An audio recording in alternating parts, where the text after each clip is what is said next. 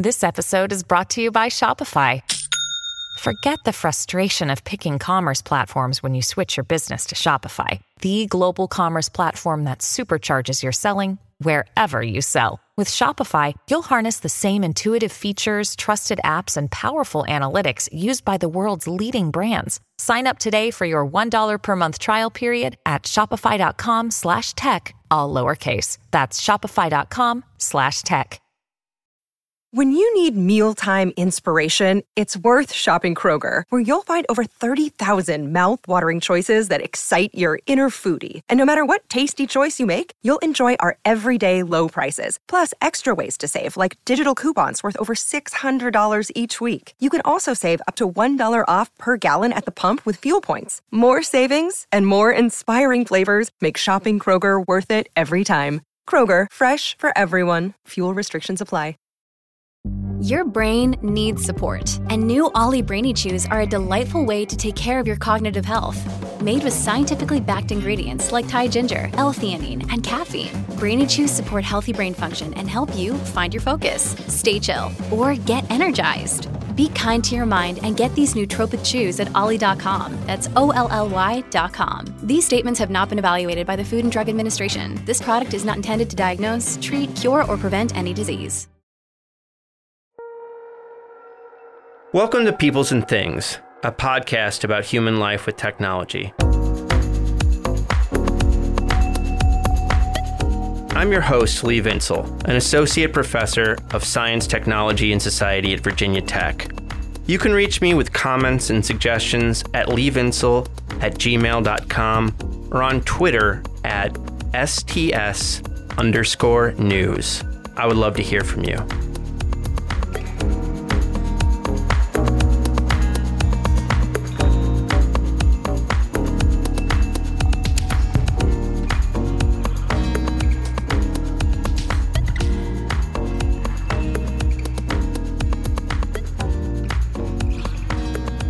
The fact that inequality has been rising in many countries, but especially in the United States, for many of the years between the 1970s and today is not news, or shouldn't be.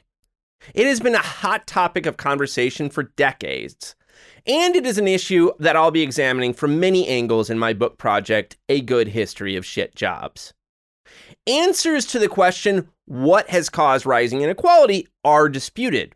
But one set of answers has been put forward by the French economist Thomas Piketty. His book, Capital in the 21st Century, published in English in 2014, became something of a bestseller, though it was without a doubt a book more often purchased and discussed than actually read. In that book, Piketty argues that one driver of inequality is that over the long term, and by long term I mean more than 200 years of history, there are higher returns on capital than labor. That is, you make more money from money than you do from working a job. Wealth begets wealth, which leads to a small, economically dominant class. In his 2019 follow-up book, Capital and Ideology, Piketty argues that over the course of history, societies have had varying ideological justifications for inequality. That is, unequal societies develop stories that make their inequities seem natural, even inevitable. Now, in both books, Piketty makes historical arguments, though he is an economist, not a historian. But do his historical arguments actually hold up? Are they accurate? Unlike some folks, I think this is a very important question, because moral action requires understanding how the world is. And as we try to point at something like moral truth, and my God, we could talk for days about what that might mean, we must come to see the world as it is to the best of our ability, which is not to suggest that we can ever arrive at a single shared picture of reality. That would be naive. But our moral and political lives have nothing to fear from the truth, or at least that's what I'd argue. And it's for this reason that I was so excited to see that two of my historian friends, Jonathan Coopersmith and Andrew Popp, pulled together a special issue of the journal History Compass on Piketty's book, Capital and Ideology. The special issue brings together essays on the book by historians who work on the history of business and capitalism. They interrogate Piketty's historical claims, but do so in a sympathetic manner, None of them are completely opposed to Piketty's project. Indeed, they all find it valuable. Jonathan Coopersmith is a historian of technology and a retired professor of history from Texas A&M. Earlier in his career, he wrote about the electricity industry in Russia and the Soviet Union, and later he wrote the fun book Faxed: The Rise and Fall of the Fax Machine. Andrew Popp is a professor of history at Copenhagen Business School and editor-in-chief of Enterprise and Society, a journal of business history put out by the Business History Conference. Andy is also doing some really cutting-edge work on the history of capitalism and the emotions, including one of the most original essays I have read in ages, and I can't wait to see it published eventually. In this conversation with Coopersmith and Popp, I talked to them about why they thought it worthwhile to bring the attention of historians to bear on Piketty's historical arguments and what they learned in the process. I had a lot of fun talking to them, as you'll see, and I hope you enjoy our conversation. Get excited!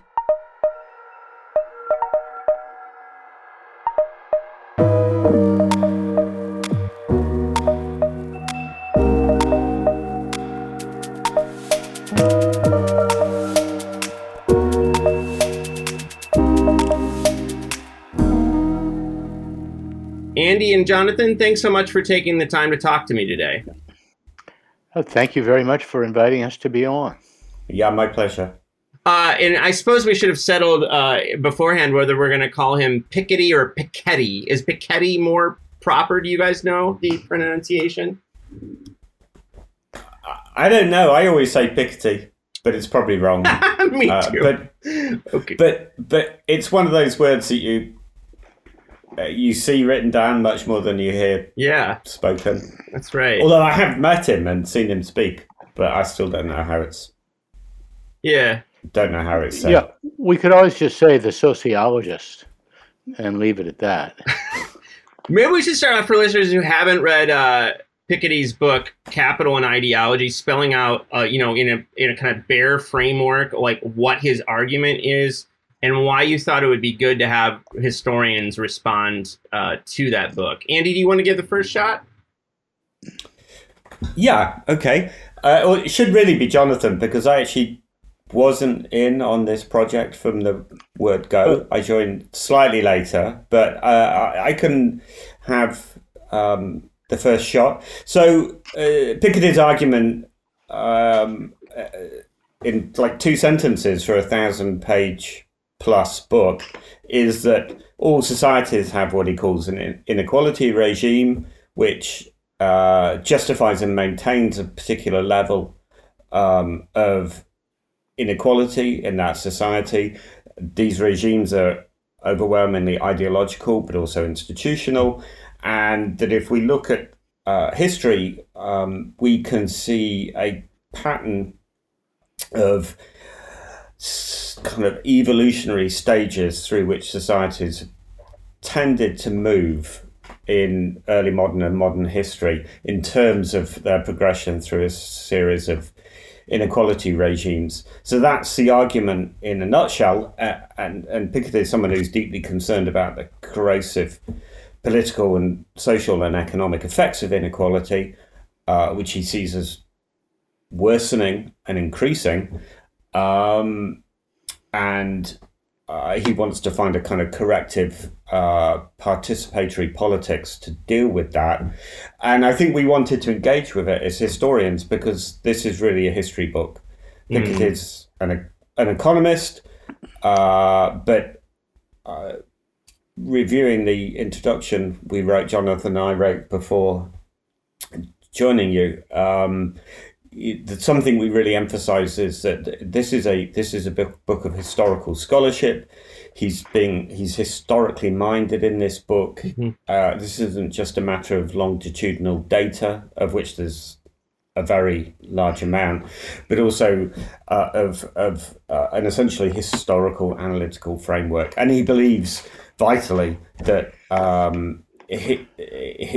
proper historical understanding of where we are today can help us imagine a better future. So, in essence, he deserves our engagement as as historians, and not just as some kind of interloper from economics who's going to come in and say, you're doing this all wrong.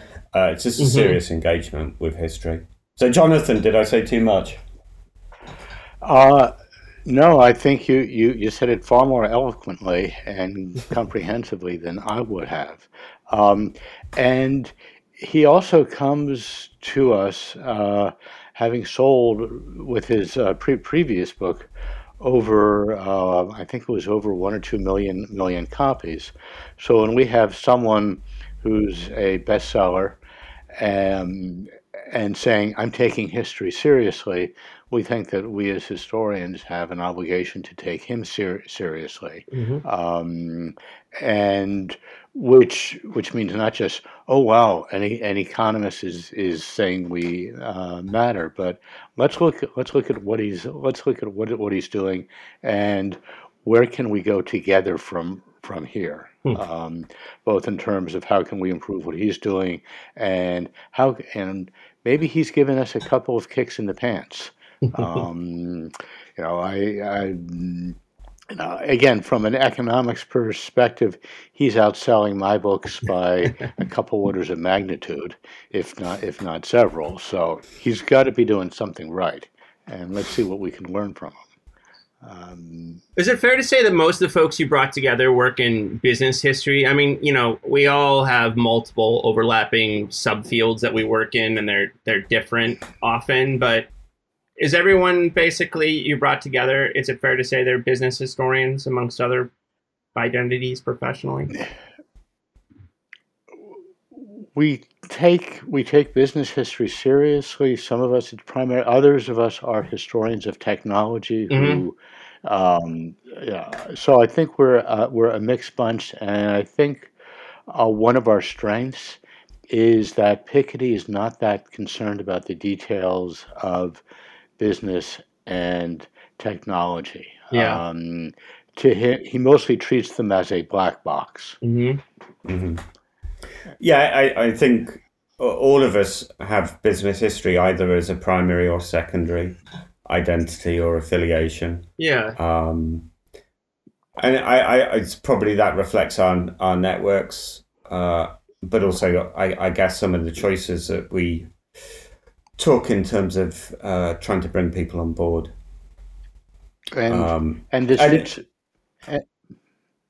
Yeah, I was just going to say, and also so even if we say we're business historians, that's nowadays a really big tent. It is. So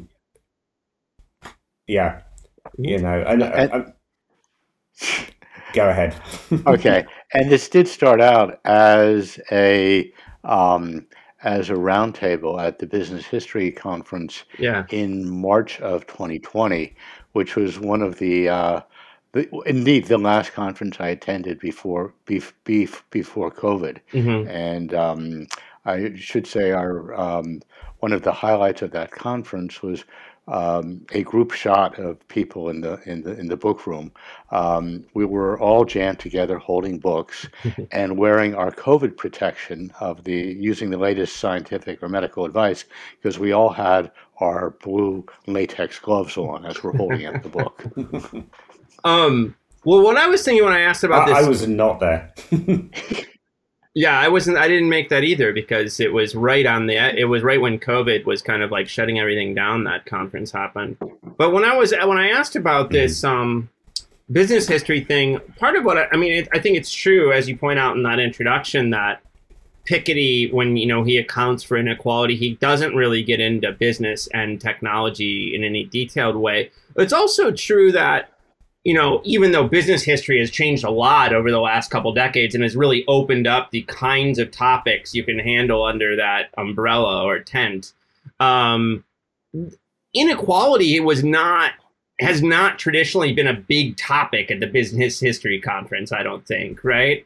And the effects of the roles of entrepreneurs and capitalists and CEOs on inequality, that's not been a traditional topic. So it kind of goes in two directions. Is that fair? Yes. Yes. Yeah. So, some clarification, Lee. What goes in two directions? Well, that maybe, to use Jonathan's, kick in the pants metaphor. I mean, there is, it encourages business historians to maybe open up to this as an important topic that they should be exploring too. Yeah, absolutely. And I think you're right that it hasn't been a topic. Some historians have studied it, but business historians have not typically been very concerned about things like inequality, the impact of the social impact of business activities. Mm-hmm. And I think, although business history has studied politics, for example, the relationship between the history of conservatism in America in the 20th century and its relationship to business via lobbying, for example, those kinds of things have been topics in business history, but business history itself has never really had a politics. Yeah. I think, there's kind of been a subsumed politics that, business broadly with some hiccups and some setbacks, has increased wealth, mm-hmm. And is largely a societal good. So there's not been much critical political distance from business in business history, I would say. Even as we've kind of come to criticize business in relationship, for example, to gender and race, there's not been a kind of fundamental political critical distance, I don't think, to business. Yeah, in the business history community. Yeah, and it's and the number of political economists or people who study political economy and business history is fairly small. But I think it is a growing number too, as we realize that even pre-Piketty, there's a growing awareness or sense of the questions and, from an academic perspective, the opportunities of we can really ask, we can use our skill set, our questions into this area and make a contribution too. And Piketty deserves a great deal of credit for bringing this, just raising the question of inequality, bug, feature, local, and that's what we were looking at. That's what this collection was all about. Yeah. I was thinking about Mark Levinson, the guy, the historian who wrote the book The Box about the rise of shipping containers.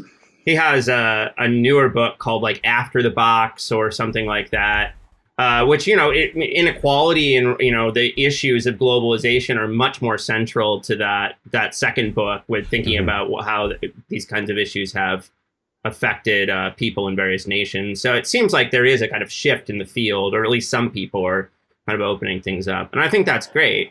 So, Jonathan, there's six, there's your guys' introduction, and then there's 6 essays in the special issue. So is there a logic here that, is there a reason they're in the order they're in, starting with Ken Lee Partito and running through Johann Matthew? The 6 were chosen basically because they are really first-rate historians with good, who ask good questions, do good research, and write well.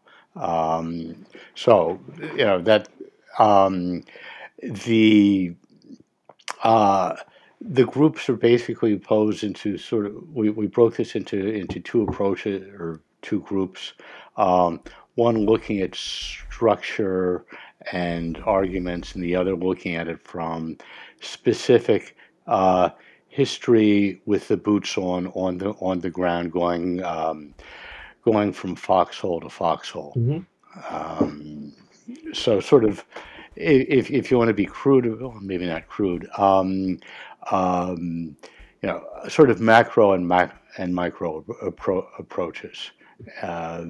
I think we all take Piketty very seriously, but trying to look at him both from our terms and what he's trying to what he says he's trying to accomplish. And I should say one of the distinctions between what Piketty is doing and what a lot of historians do is that he's basically beating the Toscan. He's raising the flag and saying this is a serious challenge.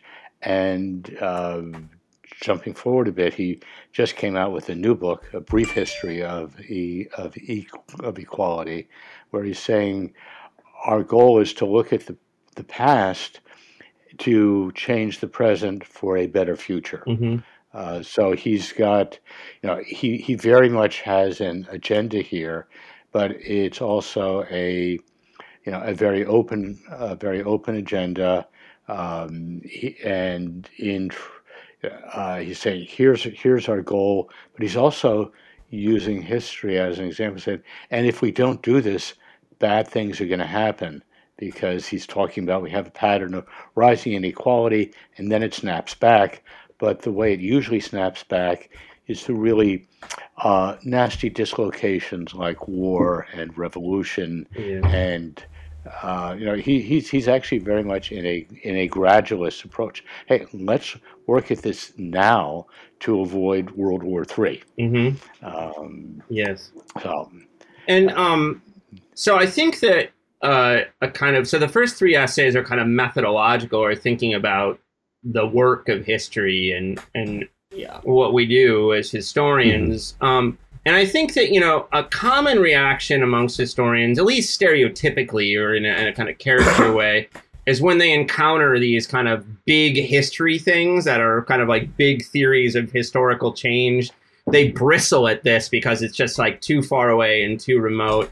But in the first essay by Ken Lee Partido, titled A Feeling for History, I really saw him kind of trying to make a case for Piketty's approach, right? And almost, not defend him, but say there's, let alone, God forbid an economist putting forward big picture, theories of historical change. That's the worst nightmare for some historians. But I saw Ken saying like, no, like this guy is not like the worst kind of economist we can imagine doing this work. So Andy, say a bit what you saw Ken saying about Piketty.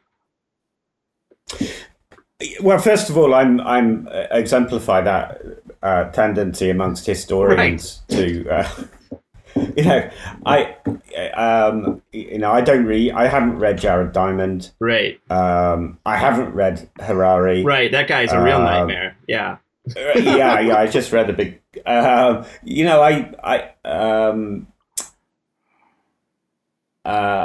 have the Dave Wengroth's book on my bedside table, so I'm going to read that. But no, I don't. I do bristle. I'm the worst example of that kind of historian who's maybe over concerned with defending the boundaries or saying no, you don't understand. You've not done the work to gain access to this mystic power that we historians have. But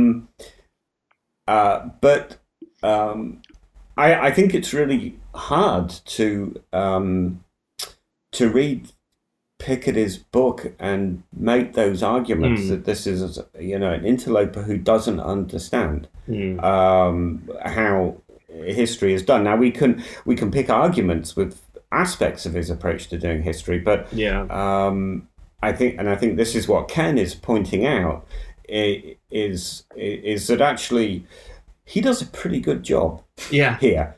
Yeah, it's schematic. He's proposing these different forms of inequality regime, proprietarianism, social democratic neo-proprietarianism, trifunctional.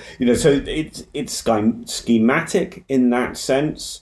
And although he's proposing a kind of evolutionary pattern of movement through these, he does also allow lots and lots of space for events, for turning points, for contingency, for power, for agency. So this is not some really kind of basic preordained teleological history where things are just going to get continuously worse till we're ruled by a tiny group of oligarchs, even if that is where we end up. This is a history that's schematic, but complexly so, if that makes sense. Yeah. And I think that's really what Ken is pointing to. Now, we have some questions about that, and in the introduction raises some of those questions. Well, how do these switch points occur?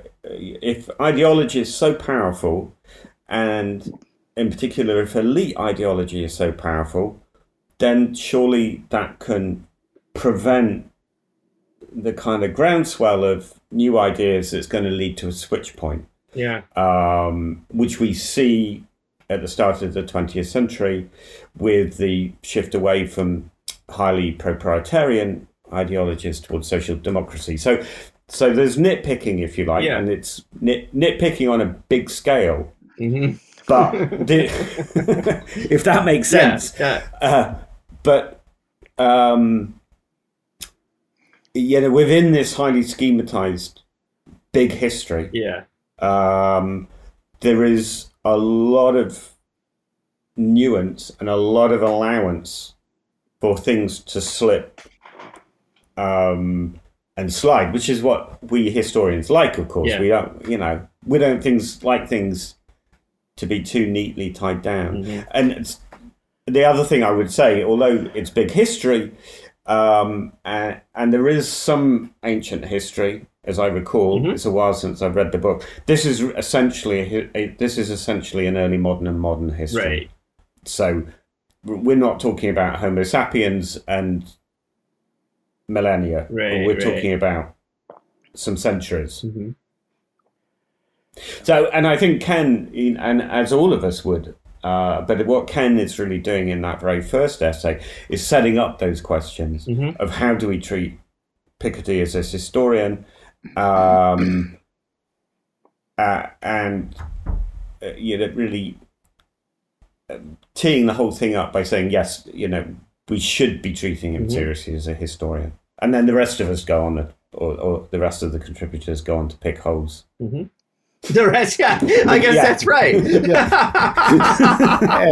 that's what we're good at, after all. Right. Yeah. And by the way, you this is also part of a debate within the historical profession. Witness the History Manifesto of 2014, and one of the nastier phrases you can hurl at a colleague who is to say, "Oh, you're a synthesizer."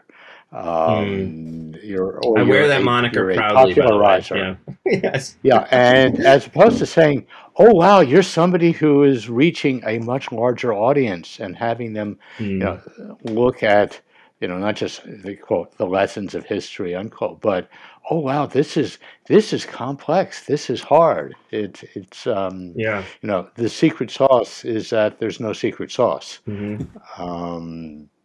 It's to use a contemporary military analogy, you do have all these really neat modern technologies that can kill large numbers of people at once, but you still have to have the phrase boots on the ground or be able to hold the hill. And for be good historians, you want to look at the big picture, if only to attract a larger audience, which is what Piketty's done. But also to let's look at the very local level. And I think that's what all of our contributors are doing, and Ken sets the stage particularly well. Yeah. And I if I can add one thing, I think early on in the introduction we say that historians tend to make very bad politicians because our default answer is always, well, it's complicated. Well, yes, it is, but maybe sometimes we cling to that as a comfort blanket. Yeah, for sure we do, I think. And Piketty's trying to pull it away from us a bit. Heidi Tworek has this article, Novels and Newspapers in Piketty's Capital and Ideology. And I have to say, I really like in his earlier book, Capital in the 21st Century. I really like the way he used like Jane Austen, for instance. I often hold this up as like how we can bring together literature and economic analysis in like fruitful ways, in ways that kind of show us pictures of the world more richly than we can just do with data. But this kind of goes to, Andy, your mention of kind of elites and elite discourse, or like elite thinking. Part of what Heidi's showing there in her piece is that, Piketty does tend to draw on elite literatures, with Austen being a clear example, I would think, and doesn't kind of focus on, novels, the working class and newspapers read by working people. So, what does she want to say? Like, we will see if we open up the kinds of sources we use in the kind of media we look to. Jonathan, you want to take a first crack at that one? Yeah, she's basically saying, what data are you using? That that Piketty is writing from the perspective of the ruled. Piketty is essentially writing from the perspective of the rulers, not the ruled. Which, by the way, is part of a larger issue in history too. If you go back to the 60s and 70s, right? Oh wow, we've got. Hey, let's look at the voices that haven't been heard. And in Texas, we're having a ferocious debate, as in many states, not just critical race theory, but the Battle of the Alamo. There was a and what that means, and how to interpret it, what that means, and who was there, and it's taking on contemporary political issues. So, if anything, Piketty is saying to historians, hey, your history is being politicized anyway. You might as well try to make it at least accurate, or have your perspective. But Heidi's view is that by looking at the Jane Austens, by not looking at looking at some of Robert Darnton's readings of the Paris underworld, or the censored books, what are we missing out on? It would be like, let's do a history of Washington D.C. from the view of the White House, of the White House society, as opposed to there's this other city there too. Well, and it seems, Andy, what are we missing? To go back to one of your points, and I think that's great, Jonathan. I think to go back to one of your earlier points, if we are interested in kind of theorizing these groundswells or turning points where like the other classes do come up and push back, then it seems like these other kinds of sources might be helpful for thinking through that side of the history, right? Yeah, definitely. And it's not only Heidi making that point with respect to Piketty's use of literary sources, which, I think is narrow. He relies on a very narrow band of authors from a small number of countries, and I think there's very legitimate criticism there. But Atiba Patia is essentially making the same point when he says we need to look at the foot soldiers who propped up proprietarian ideologies, not just the elites, and then Johann Matthew talking about the very real impact of inequalities on the bodies of the oppressed, not just the enslaved certainly, but other groups in society as well. So, I mean, Heidi's not alone in making this point, but it's and we do, those voices are missing. This book can't do everything, and one thing it doesn't do is give much space at all to voices from below for history from below. But of course, that's a really difficult balancing act. Exactly. I guess I resist the title a bit because or the label, but I mean, I guess I do microhistory mostly. I write about increasingly tiny things. Yes. But doing that, it's Piketty would probably say, "Well, where's the structure?" Right. where's the structure in this that you're writing? How does this relate to systems? Right. How does this relate to institutions? Where's the agency? Where's the power in these very small stories that you like to tell? So, whilst pointing this out as a definite weakness of the book, I think it's also fair to acknowledge just how difficult that is to actually do to bring those into a kind of fruitful dialogue. And also, that perennial debate, not just in history but in social sciences, around structure and agency. Yeah. Well, and also, like, whether to focus on elites or the working classes, or however we want to conceive of those things, I think that's a pendulum that swung back and forth. There was this kind of social history moment in the 60s and 70s and maybe even earlier, where it was, focusing on the common people was the goal. And then I think there was some kind of reaction to that with, Sven Beckert and others starting to study elites again.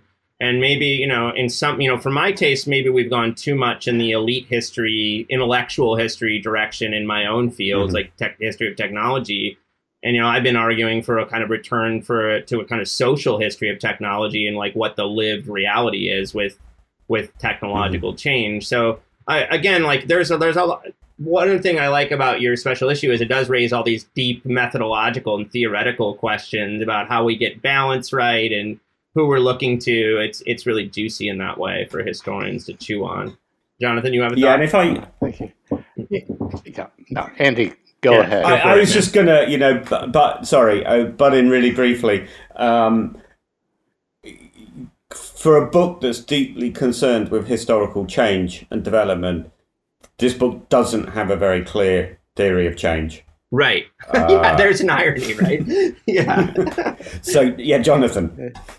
Yeah, it's all the oh gosh, and one of the articles looking at the ancient regime, Mary O'Sullivan says, she does a very nice thing. Okay, you talk about the threefold division of society. Well, what about these commoners who are in the city, ambitious, and moving up in where do they fit in? Yeah. Piketty, and the advantage of theory from above is sort of like physics. Let's assume there's no friction and we can model and the modeling works great. What microhistorians do, if you want to call it that, they're biologists. We get down in the weeds. Why are the grapes in this side of the field produce so much better wine than the grapes from that side of the field? And one of the challenges is how do we mix those together? And if nothing else, Piketty may be the economist that spawns 1,000 historical articles. Yeah. I like that O'Sullivan article a lot. It's called Constructing a Big History of Inequality, because on the one hand, it does do the kind of historian's thing of saying, like, look, when we go this far out and look this big, we need to attend to what's lost in that kind of approach. But where she goes with that, I mean, that could be the punchline and end of the story, but where she goes with that is that she sees then, opportunity for, I think she calls it like muscular engagement or something like that, of like going in, with Piketty in mind, with the questions he raises, then going in with the, more microscopic approaches of historians and really engaging and seeing what comes out of it. So it's a really kind of, I think it offers a nice picture for a productive road forward, other than just saying like, you're being too much of an economist or something, which is a risk. Yeah, and I think that Mary's done marvelously. What can we take?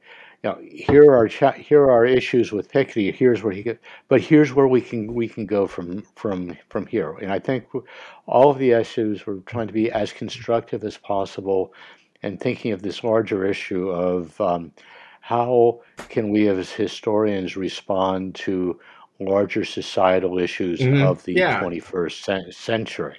That's right. And we're going to find out. Yeah. And Jonathan just said something a moment ago about spawning 1,000 historical articles. And I think that's right. Piketty's given us a framework, if we choose to follow it, within which we could work. So, I'm sat here in Denmark, which is everyone's favourite exemplar, poster boy for social democracy. All of the time, I see this, particularly in American. Oh my God, man, we bring you guys up all the time. It's just like Scandinavia in general. But so we're this. I say we. I'm obviously not Danish. But that Norwegian accent. No, but we're poster boys, for the right who want to say, "Good God, you don't want to live in Denmark." Yeah. The middle classes can't afford cars. I don't know if you saw that recently. The previous American ambassador to Denmark said that the middle classes here couldn't afford to drive, and then the progressive left in the US says, look at this wonderful society. But the reality is, in the mid-19th century, the Scandinavian countries were, and my colleagues are probably going to kill me now, were deeply unequal, absolutist monarchies, pre-industrial. There is not some genius loci at work in Scandinavian that makes everyone happy collectivists, right? This was a program of work that was undertaken by organizations in civil society, by trade unions in particular, by political parties, by groups within business, for example, in the dairy industry that pioneered cooperative organization. And I have lots of colleagues, political scientists and historians at CBS and many elsewhere who work on these issues, right? So the switch point in Scandinavia from being highly proprietarian to social democracy, was not some naturally occurring event that we can't explain. It's not some mystery. It was a program of work that we can study historically, and those more focused historical studies can, if we choose to, be slotted into this bigger framework that Piketty provides us. That makes a lot of sense to me. Yeah. Sorry, I went on a rant now. No, man, that was great. But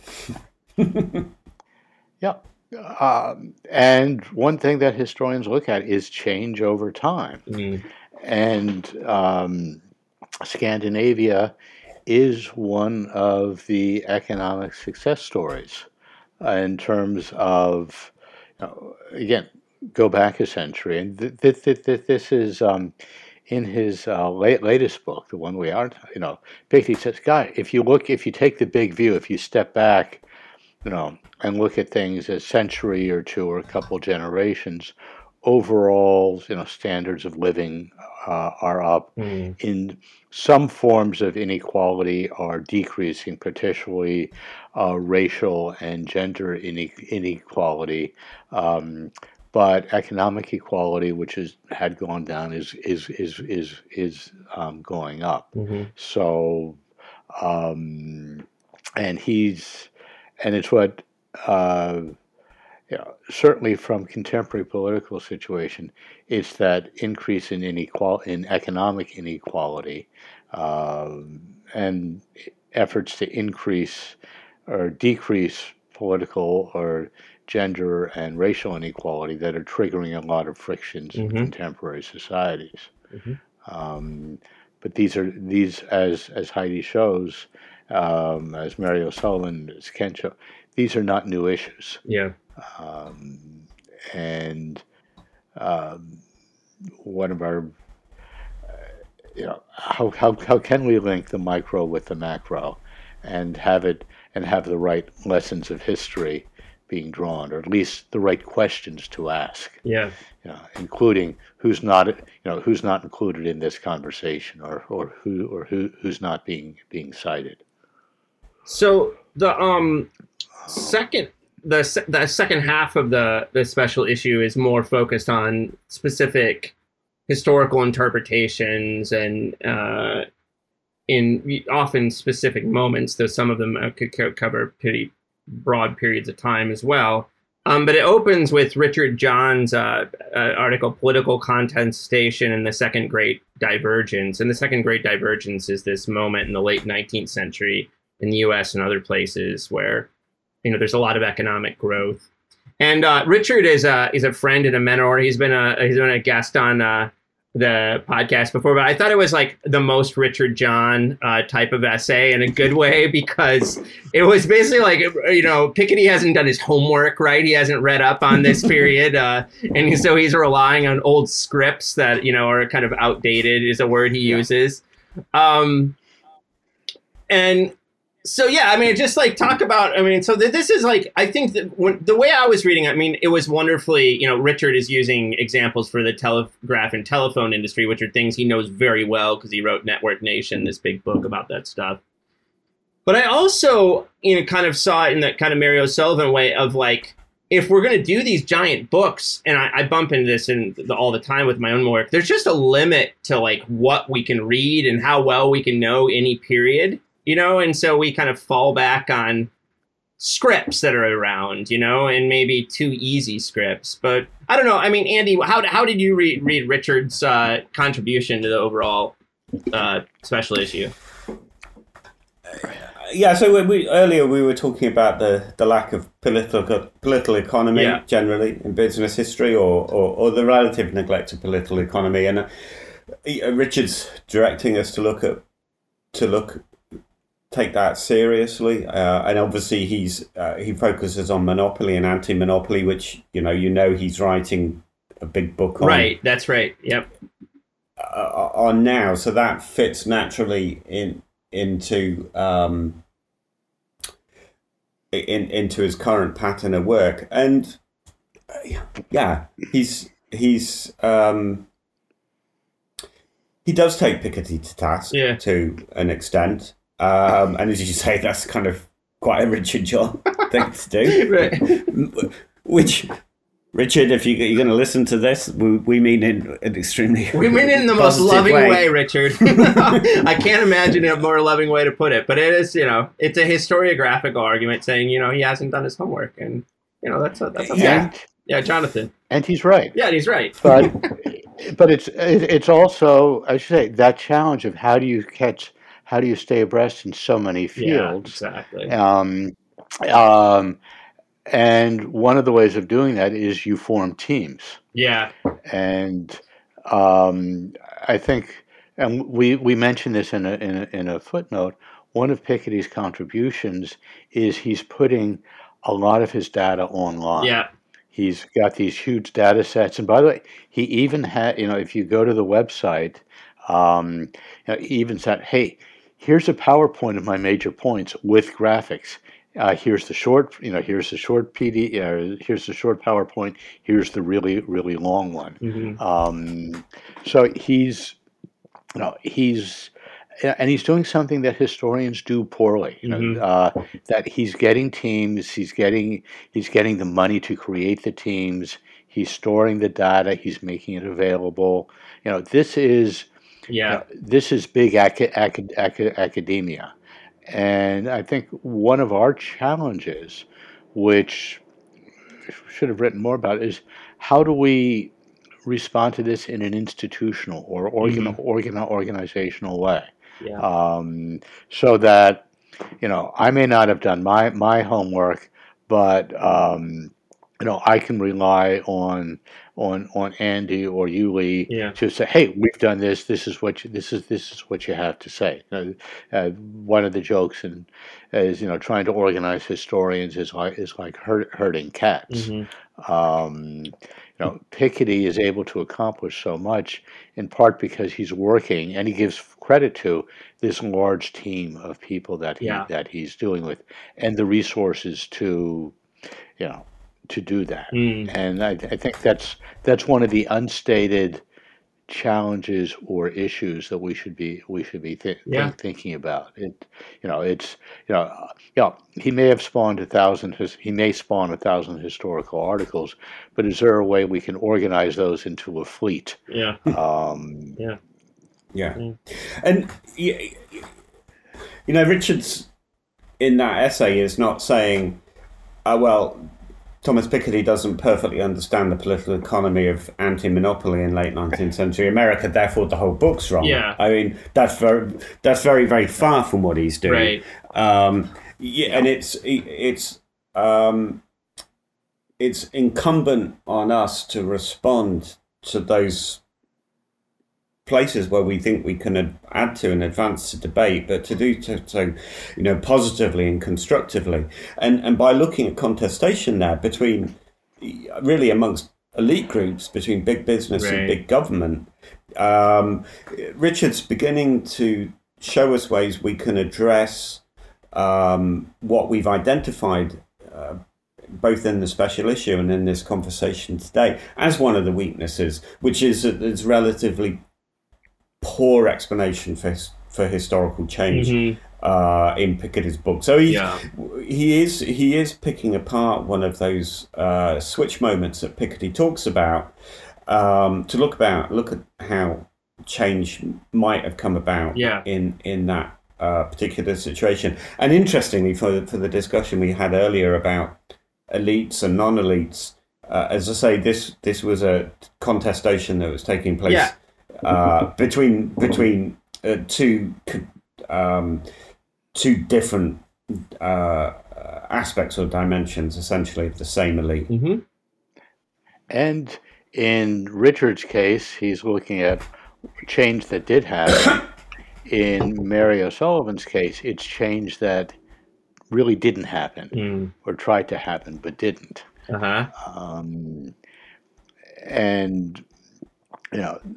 that one of the big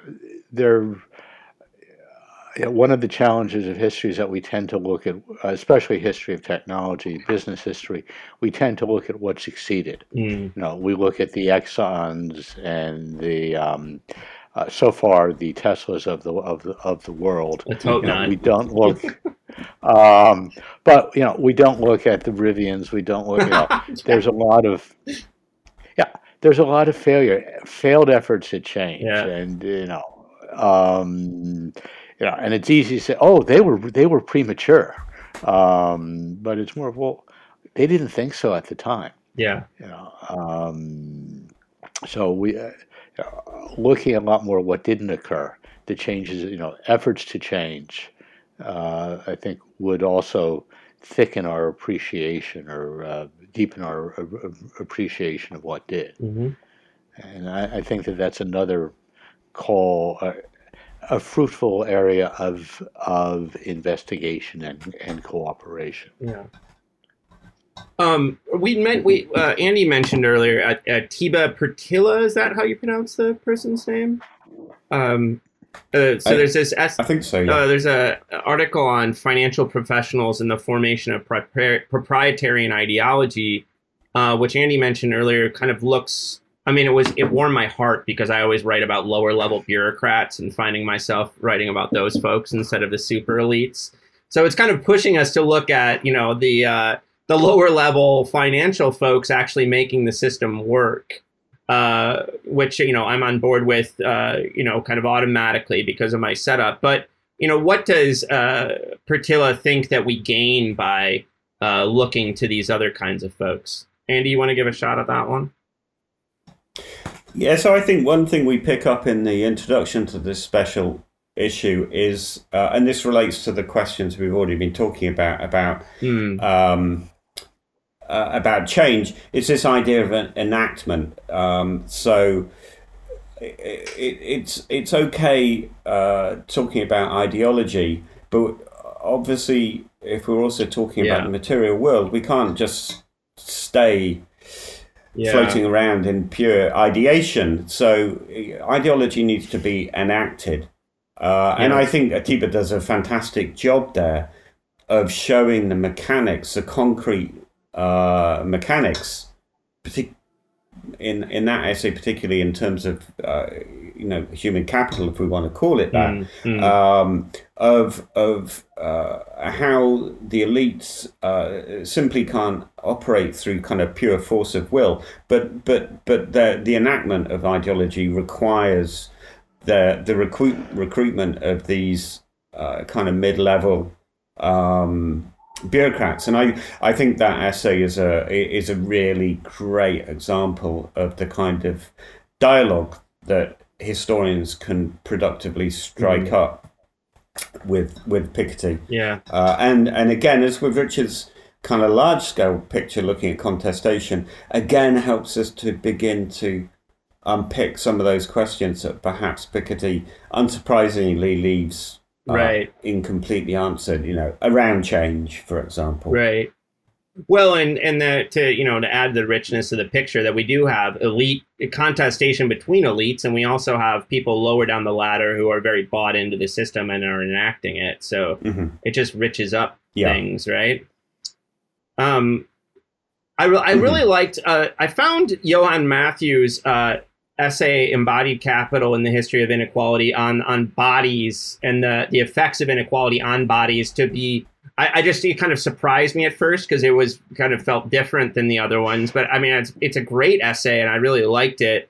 Jonathan, what do you feel like you gained from like Matthew saying that we need to bring the body back into it and looking at how inequality plays out in bodies? The American healthcare system. Yeah. I rest my case. No, but he's, there are people, we are writing about history, we're writing about people, we're writing about their bodies, and this is something that we don't take for granted, or we don't explore, but we're seeing, and if I was writing contemporary polemic, I was saying, look at the uneven impact of COVID, right? Where we're seeing real, literally life-altering, life-changing results based on your access to health, based on environmental justice. That inequality has, tell me your zip code and I'll tell you your average life. You're seeing that. And at the same time, let's look at these national level. If you really want to live a long time, live in Japan. Why is that? So you've got multiple facts, but he's bringing. We talk about inequality, but let's look at some of the actual impacts or some of the possible effects of this.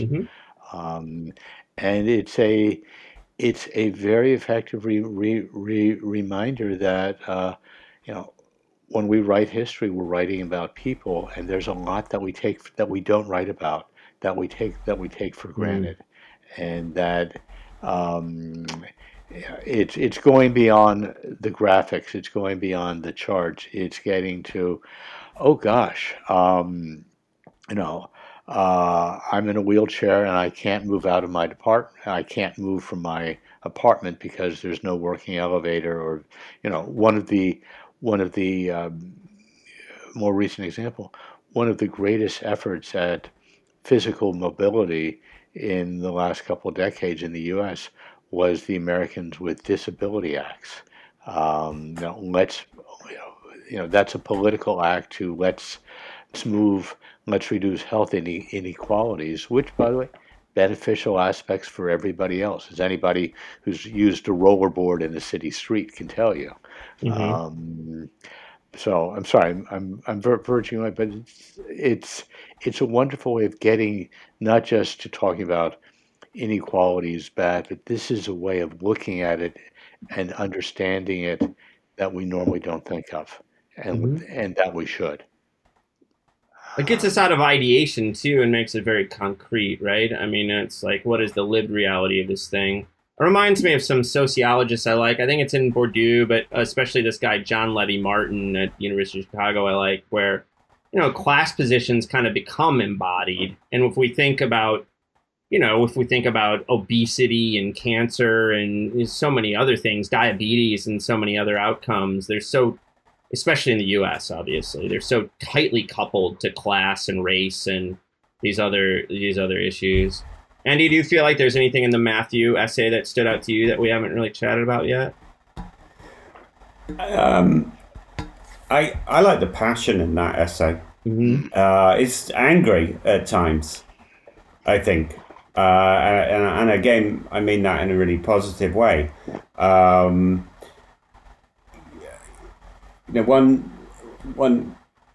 we raise in the introduction is that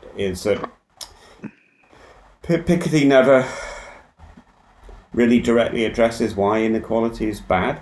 Yeah. And none of us who contributed to the special issue disagree. Right. But there is a real question. Mm-hmm. Why is this a bad thing? Right. Maybe it's a necessary price for growth and wealth generation.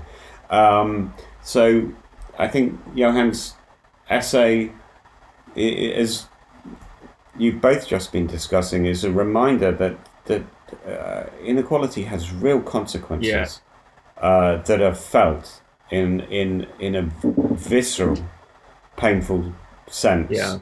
And Johann really takes us back to the material in the most basic sense of the human body. And as I say, there's a kind of passion and almost an anger there, not an anger at Piketty, an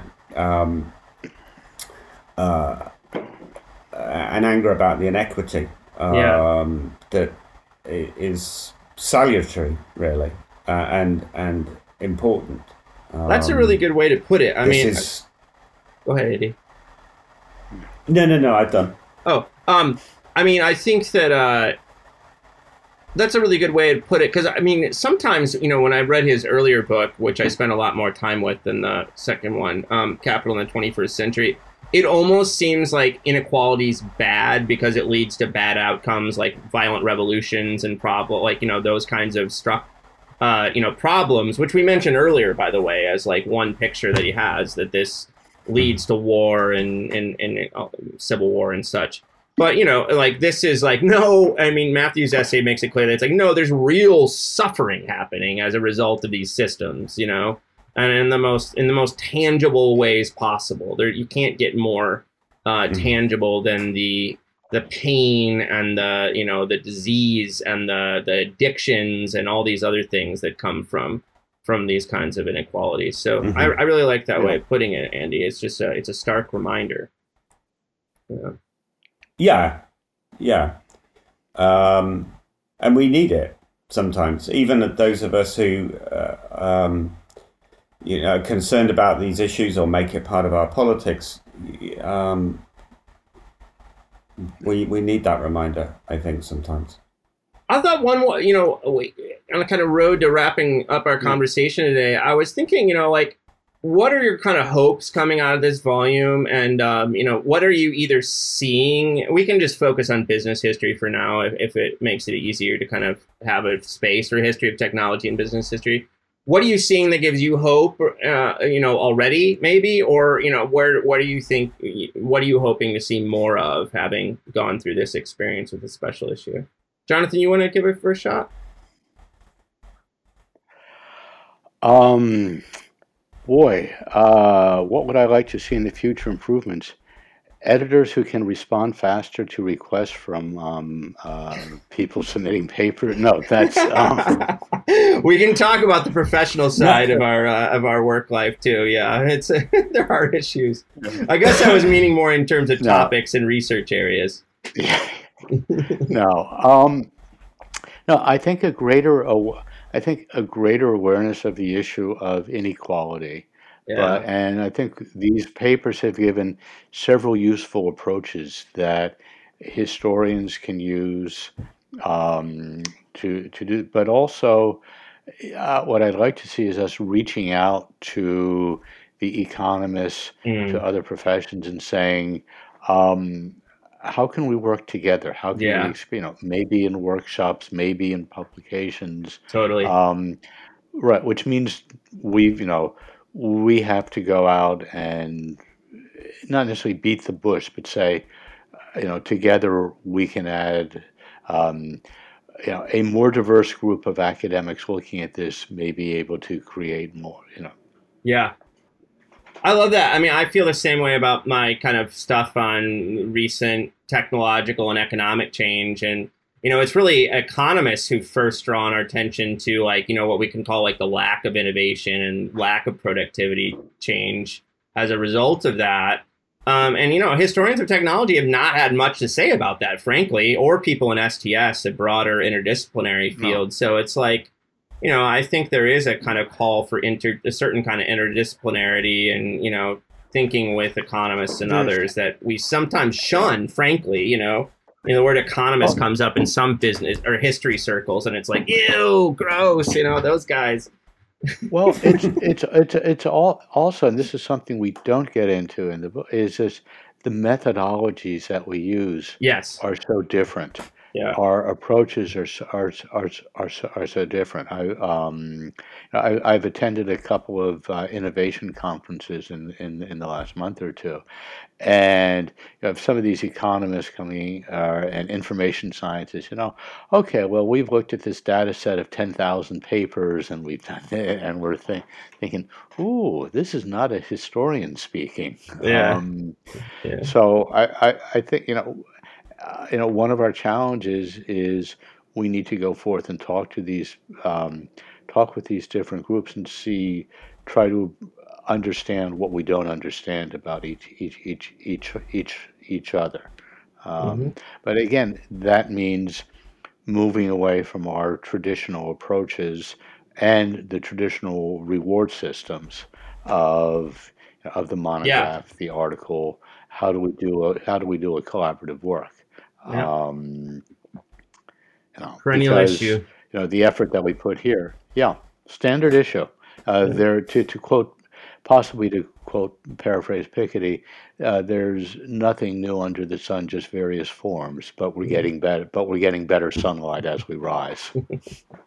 And Andy, how about you? I mean, things that you're seeing that are already making you hopeful, or things you hope to see in kind of business history in the next decade or so? So I think thinking a little bit more locally, I agree with everything Jonathan just said, but thinking a little more locally within history, there's sometimes been, I think, an unnecessary separation between business history and the new history of capitalism. Yeah.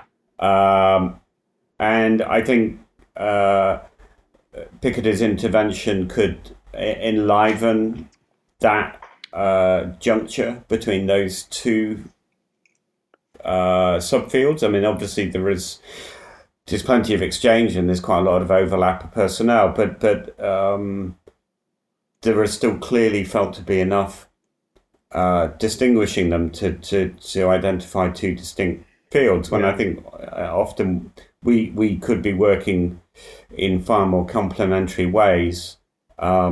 So that might be one hope. Yeah. As Jonathan said, I think and a historical attention to the roots of inequality would be great. One thing Piketty really doesn't do is, and we just talked about bodies and the materiality of bodies.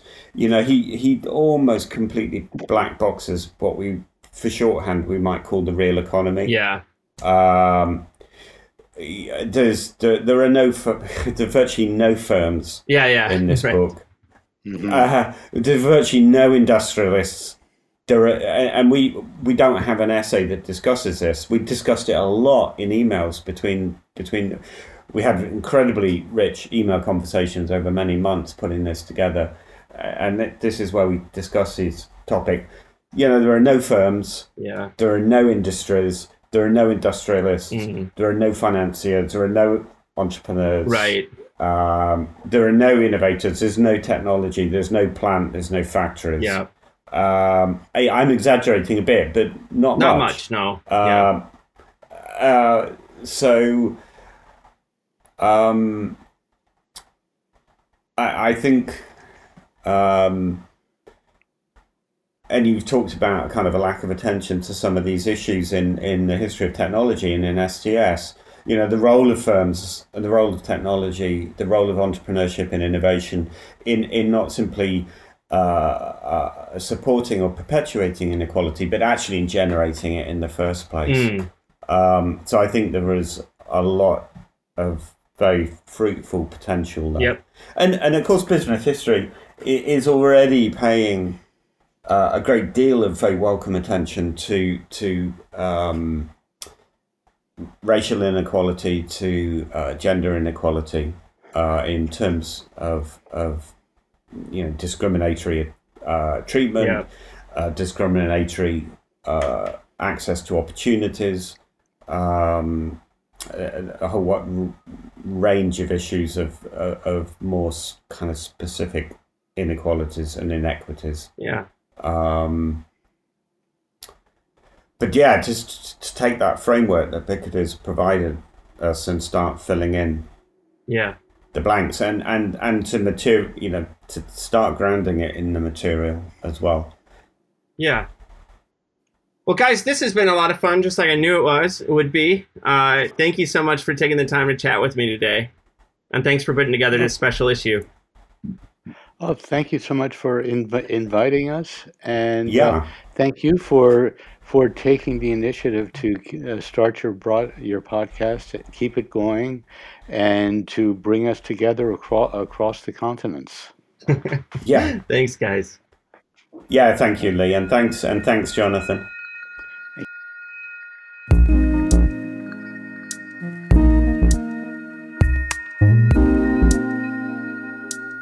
I hope you enjoyed this episode of our podcast. Peoples and things, like most things in this world, depends on the work of many people.